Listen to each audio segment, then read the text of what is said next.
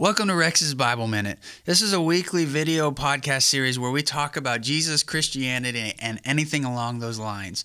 We're in a series right now where we're studying the letter to the Ephesian church, and we're in week 3 right now. So if you've missed the other weeks, we're building on top of those. It's very much a sequential, build on top of the last week kind of series. So make sure you go back and check those out. But before we get into it, I want to just kind of do a quick recap. I know a lot of people are going to be lazy and like, I want to watch this video, but I'm not really going to go back and watch a 30-minute video and a 40-minute video or listen to the podcast. So I get it. Let me do a quick recap to kind of catch you up to speed on where we're at. The first thing we always do when we do a recap is when we make sure everybody knows who wrote the letter, who it was written to, and why it was written / context kind of stuff that can influence the way we understand it. So it was written by Paul, who was writing in Rome while he was in prison awaiting trial before the emperor at the end of his life. We think he probably survived this imprisonment, but was actually re-imprisoned later, and that was when he was finally executed. But he's writing a letter to the churches in Asia. That's the audience. It's not necessarily to the church in Ephesus. We discussed how there's clues within the letter that show he doesn't use language that he would have used to the church in Ephesus because he knew them so well and he spent so much time with this church. And so the letter is actually written as a circular. A letter that was designed to be passed around to all the churches in the Roman province of Asia, modern-day Turkey. And so these are churches that he knew well or he knew of them, but he wanted to write a letter that was kind of a bird's-eye view for the faith, kind of what Christianity is all about from 10 feet back kind of deal. And so he built this letter on top of the letter to the Colossian church, which he wrote at the exact same time and mailed at the exact same time. And so the Colossian letter is basically you can summarize it as the idea that Jesus was sufficient in all things, in salvation, in accomplishing God's tasks in the world, everything. Jesus was sufficient. So with that understanding, he makes the arguments and propositions that he does in this letter. And it breaks down into 2 parts. The first part is that Jesus was God's tool to reunite a very divided universe. And part 2 is the church is Jesus' tool for being his hands and feet to accomplish the task of reuniting a very divided universe, right? So that brings us to today's lesson. All right, so last week we looked at, he did the greeting thing, and then he sung a really long song, right? Verses 3 through 14 are just Paul singing a song about the blessings that we have from God through what Jesus did. It's literally one long sentence in the original language. It's a song where he's just singing, like it's not laid out in any kind of logical or rhetorical order. It's just a song of thanksgiving. And so that's where we pick up today in verse 15. And he starts a prayer, which is very typical of Paul when he writes a letter. He'll do a greeting, he'll do some blessings, and he'll pray for whoever he's writing to. And so starting in verse 15, he says this: "For this reason, because I have heard of your faith in the Lord Jesus and your love toward all the saints, I do not cease to give thanks for you, remembering you in my prayers." So he's introducing why he prays what he prays for the churches he's writing to.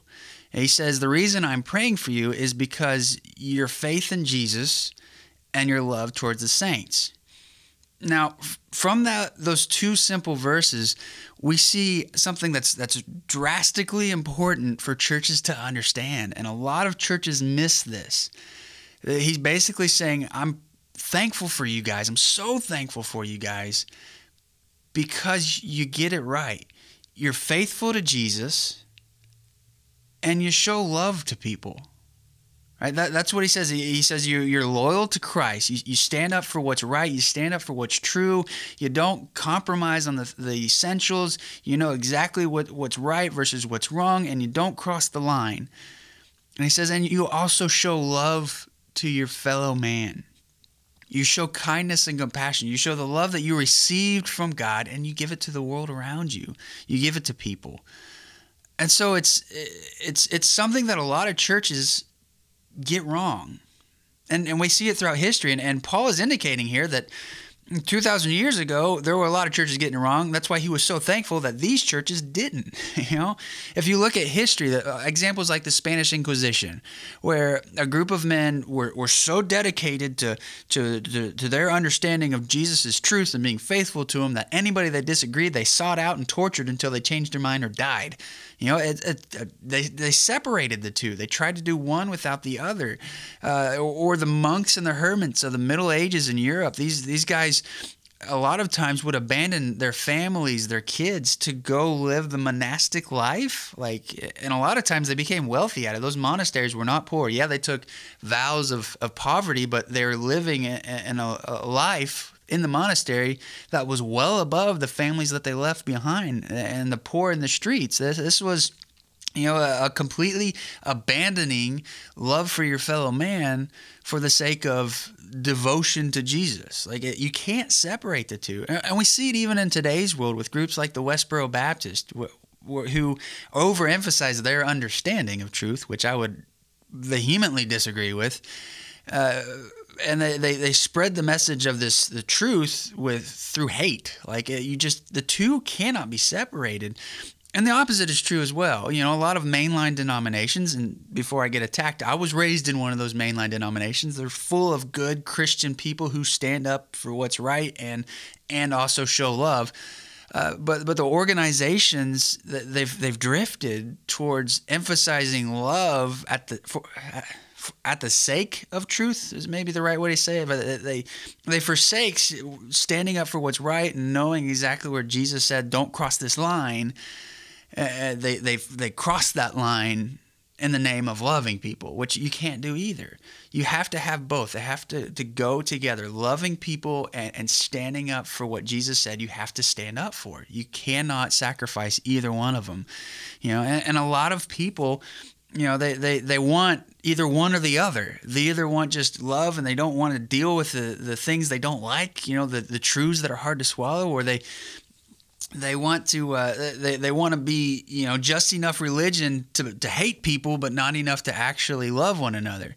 Which that's actually a quote from Jonathan Swift, and you might think is that like Taylor Swift's brother who said it a couple years ago? No, this is Jonathan Swift who said that in 1711. Right? This attitude, this problem is nothing new. It's something that has been pervasive throughout the church's history. And so Paul gives this reason that he is thankful that these churches get it right. They do both. They don't try to separate either one. That they love people, but they stand up for truth. And so he prays for them. And that's the bulk of what we're looking at today. Starting in verse 17, let's read the whole prayer. It says 17 through 19. He says he prays for them that the God of our Lord Jesus Christ, the Father of glory, may give you the spirit of wisdom and of revelation in the knowledge of him, having the eyes of your hearts enlightened, that you may know what is the hope to which he has called you, what are the riches of his glorious inheritance in the saints, and what is the immeasurable greatness of his power towards us who believe, according to the work of his great might. So let me simplify that. I know a lot of times when I read passages like this, it's one complete thought, but it's such a long thought that I get lost, trying to understand it. So I've kind of broken this down in a way that makes me understand it. Hopefully it helps you understand it. Well, basically, Paul is praying for the church to, number one, have wisdom and knowledge of God. To, number two, to have an understanding of that knowledge and wisdom of God. And he's praying that they have that understanding of the knowledge and wisdom of God so that they can really grasp the hope that they have through what Jesus has done, and so that they can really grasp the power that God used for the church and is using through the church. So let's break down each one of those points real quick. All right, the first one, that he's praying for them to have wisdom and the knowledge of God, the revealed knowledge of God. It says that the God of our Lord Jesus Christ, the Father of glory, may give you the spirit of wisdom and the revelation and the knowledge of him. So that first word, a spirit of wisdom. Wisdom, it's a word that we kind of take for granted. We think somebody's wise, but we have you ever studied and asked, what does wisdom actually mean? Well, basically, the word was used 2,000 years ago. It's used before that in classical Greece as well. And the word is Sophias. And basically, if we want to understand what this word means, we kind of need to look at what the people who used it intended it to mean. So Aristotle, looking at the classical Greek view of it, he said that Sophia is a knowledge of the most precious things. And then Cicero, or Cicero, however you want to pronounce it, he's a Roman understanding of it. He says that knowledge of that Sophia is the knowledge of things both human and divine. And so it's a word that indicates a searching intellect, somebody who is searching for the deep things in life. And so in our context, Paul is saying that he prays that the church has the church has an appetite for searching for the deep things of God, that they're hungry for it. And then he follows the request for a spirit of wisdom with a revelation of the knowledge of God, which we talked about last week. This is another mystery. Paul is asking that a mystery be revealed, that this mystery of the knowledge of God, that God would reveal himself and information and knowledge about himself to the church. In other words, he's basically saying, he prays that the church be full of thinkers and learners. That the church not be full of people who are just kind of blindly accepting everything, but people who actually pursue truth, who pursue more knowledge, pursue further understanding of their faith. Plato famously said, an unexamined life is not worth living. Well, the same is true of faith. An unexamined faith is not worth having. If you haven't examined what you believe and why you believe it, you're probably stagnant, and stagnant faith is dying faith. There's no such thing as stagnant faith. You either are growing in it or you're dying in it. You can't just stay the same. If you're the same today as you were a year ago, you're dying in your faith. You're not growing the way you're supposed to do. You're not growing as God would have you grow. And so we must pursue growing our knowledge of God, testing what we believe, making sure we understand it fully. If something becomes stale, or you're questioning, why do I believe this, or you don't understand why you believe it, it's time to dig into it. The things of God are the most important things that we can know. And so it's vital that we are intentional about being learners and being seekers of this knowledge of God. And it's also something that the church, the early church, took very seriously. Like, this is something that they took to heart. They were the first ones to really adopt codexes, which was an early form of a book, because codexes were easier to transport and they were easier to make, versus a scroll, the typical parchment of the day, you roll it up, well, then you've got to carry it in a way that it doesn't get flattened. And so it would, if it got creased, well, then it would wear out quicker and, it wouldn't lay flat, whereas a codex or a book, you stack them together, you can put them in a bag, you can put them in a box, and you're not worried about them getting compressed because they're pieces of parchment. And so it was much easier to transport and distribute codexes and books than it was scrolls. And Christians knew that. The early Christians adopted that and went full force into using codexes to distribute these truths and these letters and these writings, so that the people of the church could be learners and thinkers and understand what Paul and the apostles and Jesus had taught them. So God prays that they have this spirit of wisdom and this revealed knowledge of God. And then he follows that up with the logical thing that goes with a mystery. He says that he prays that they have an understanding of this wisdom and knowledge. He uses the phrase, having the eyes of your hearts enlightened. It's kind of a weird way of saying it, don't you think? But it's very beautiful, that the eyes of your heart be enlightened, so that you would have understanding of these things. Last week we said that a biblical mystery, it has two parts. The first is that a biblical mystery, a mystery of God, it's not just that it's in the Bible. It's something that has to be revealed by God. It's not something that can be just dug up and discovered or logically, happened upon. It has to be something that was revealed by God. But once it's revealed, the only way to truly understand it is to be initiated into it, to be a part of it. That's why the cross and Christ and everything about Christianity looks like foolishness to the outside world. Once you're a part of it and you're initiated into it and you understand it, it just, right? It's mind-blowing. And if you know what I'm talking about, you know what I'm talking about. It's kind of one of those things. And so Paul prays that those mysteries that are revealed to the church, that they also be granted understanding of it, that they understand these truths of God and this wisdom that's given them.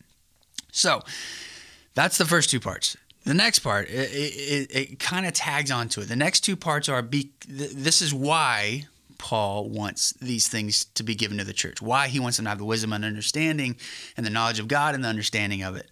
He says, so that it can really grasp the hope it has in and through Jesus. He says specifically that you may know what is the hope to which he has called you. What are the riches of his glorious inheritance in the saints? And it's the hope we have in Jesus. I mean, nothing gets more exciting than that we have a hope that can't be destroyed. That's why we want the wisdom. That's why we want the knowledge. That's why we followed you, so we can have hope.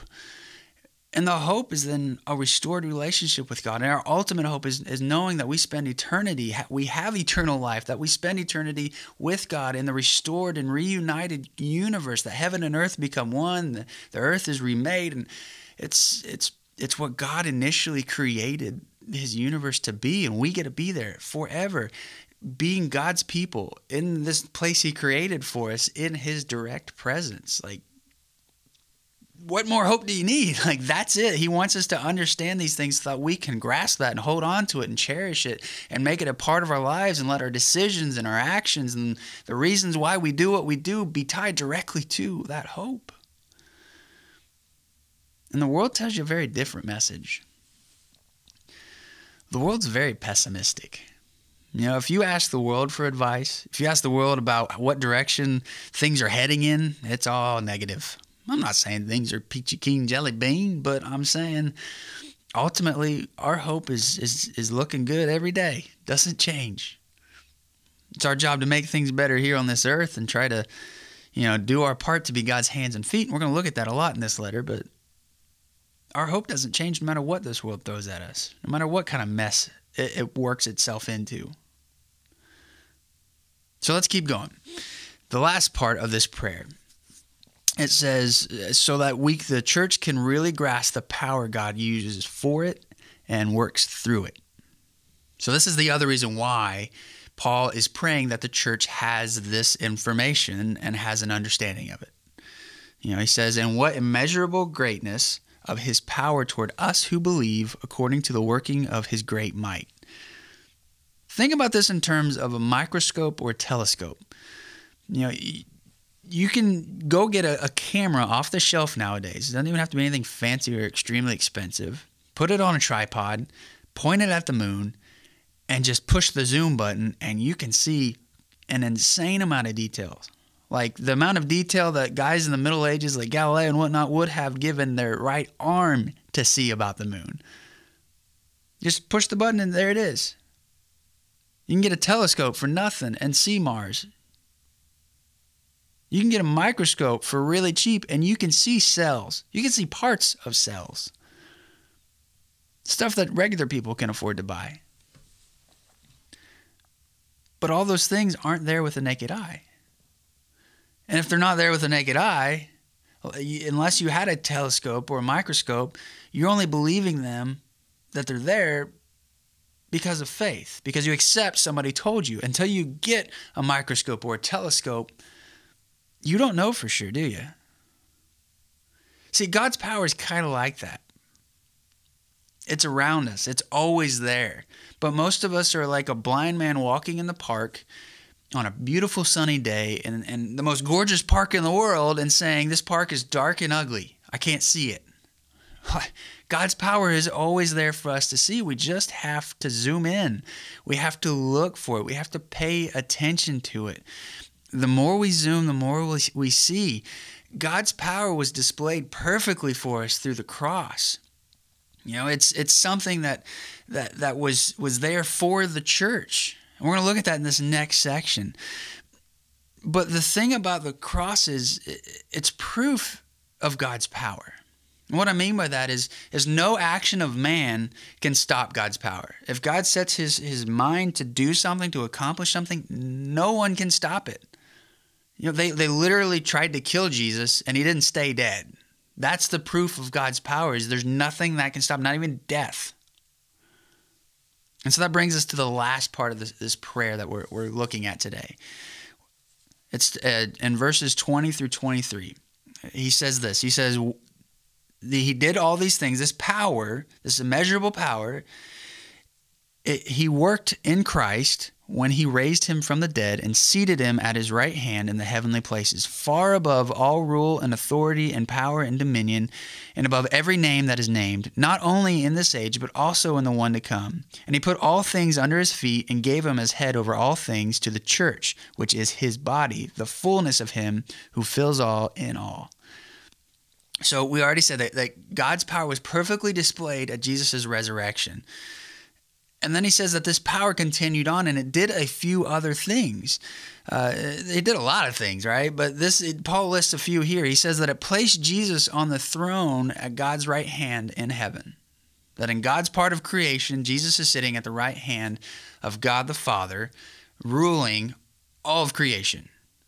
And it says that he placed all rulers and powers and authorities under Jesus's domain, under his authority. He is king over all now. And it's the language here, it's very obvious, and would have been obvious to the first century readers. He's not just talking about human authorities and powers. He's talking also about supernatural ones, that every power and authority in existence is under Jesus. And then the last thing he says is he placed Jesus as the head of the church. Now, this is essentially another summary of the Colossian letter, that Jesus is above all, he's sufficient, he dominates all, he is king of all, he rules all, his death and resurrection covers all, he's sufficient in all things. But what I want to focus on is this idea that Jesus is going to, that Paul is going to carry through the rest of this letter, that Jesus is the head of the church. You know, remember that this section, these first 3 chapters, are about Jesus being God's tool to accomplish reunification or unification, depending on how you view it, of the universe that's so divided. And so he says, you know, Jesus is the head of the church, and so he is going to be the one that does that. And he did that. Now, the way you need to think about this is like a doctor discovering a cure for cancer. You know, the doctor discovers it, it's amazing, it's wonderful, but it doesn't just automatically cure all cancer everywhere. He has to share that cure. He has to train other doctors on how to use that cure, and it has to be distributed. See, the world is disunited. That is the cancer, that every part of creation is disunited. It's divided. Man amongst himself, there's a war between doing the right thing and the wrong thing within us. God and creation, there's separation there because of sin. Humanity and nature, there's separation there. We're at war. We have to, nature struggles against man and man against nature. That there's a struggle in the supernatural realm between good and evil. That everything is divided. That's the cancer. And the cure is Jesus. Jesus reunites everything. That he paid for all sin, that everything is once and for all united, and it will be once and for all after Judgment Day. But he says that Jesus chooses to carry that task out, that reuniting task, through the church. That literally God's plans for the world are in the hands of the church. Let that sink in. That you and I, part of Christ's body, Jesus is expecting us to be his hands and feet and mouth to the world, to carry out this task of sharing the good news, of reuniting the world, of ending division within the world. It's in our hands. We should be taking it pretty seriously. We shouldn't be taking it lightly or making it just part of our life. It should be the goal of our lives, because it's the point of creation. It's the reason we exist. Now, here's the thing. The church throughout history has made a few mistakes on their understanding of this. And I just want to kind of mention them quickly as we wrap up. A body doesn't move of its own accord. My hand is only doing this because my brain is telling it to. I'm talking because my brain is telling me to talk. The words that come out of my mouth, for the most part, are the ones that my brain is telling them to say. A body doesn't do anything without the brain or the head controlling it. The church does what Jesus tells it to do. A hand that doesn't do what the head controls is useless. You know, a leg that doesn't walk the way that the head wants it to is useless. We have to be in step. We have to be in line. We have to be under the control of Jesus and being absolutely 100% focused on making sure that we are being the church that Jesus wants us to be. That we are loyal to Him and to His truths. That we know where the line is that we do not cross. But that we are acting in love, the same love that He showed to us, that we are showing to others. We have to be like literally religious about making sure we don't violate either of those two things. And the other side of it is a body has no authority outside of the head. And what I mean by that is the church does not bear Jesus' authority in the world. We don't speak for Jesus. We don't make commands for Jesus. Jesus makes commands for Jesus. Jesus speaks for Jesus. We are just supposed to be His body. We are supposed to be the ones carrying out His will.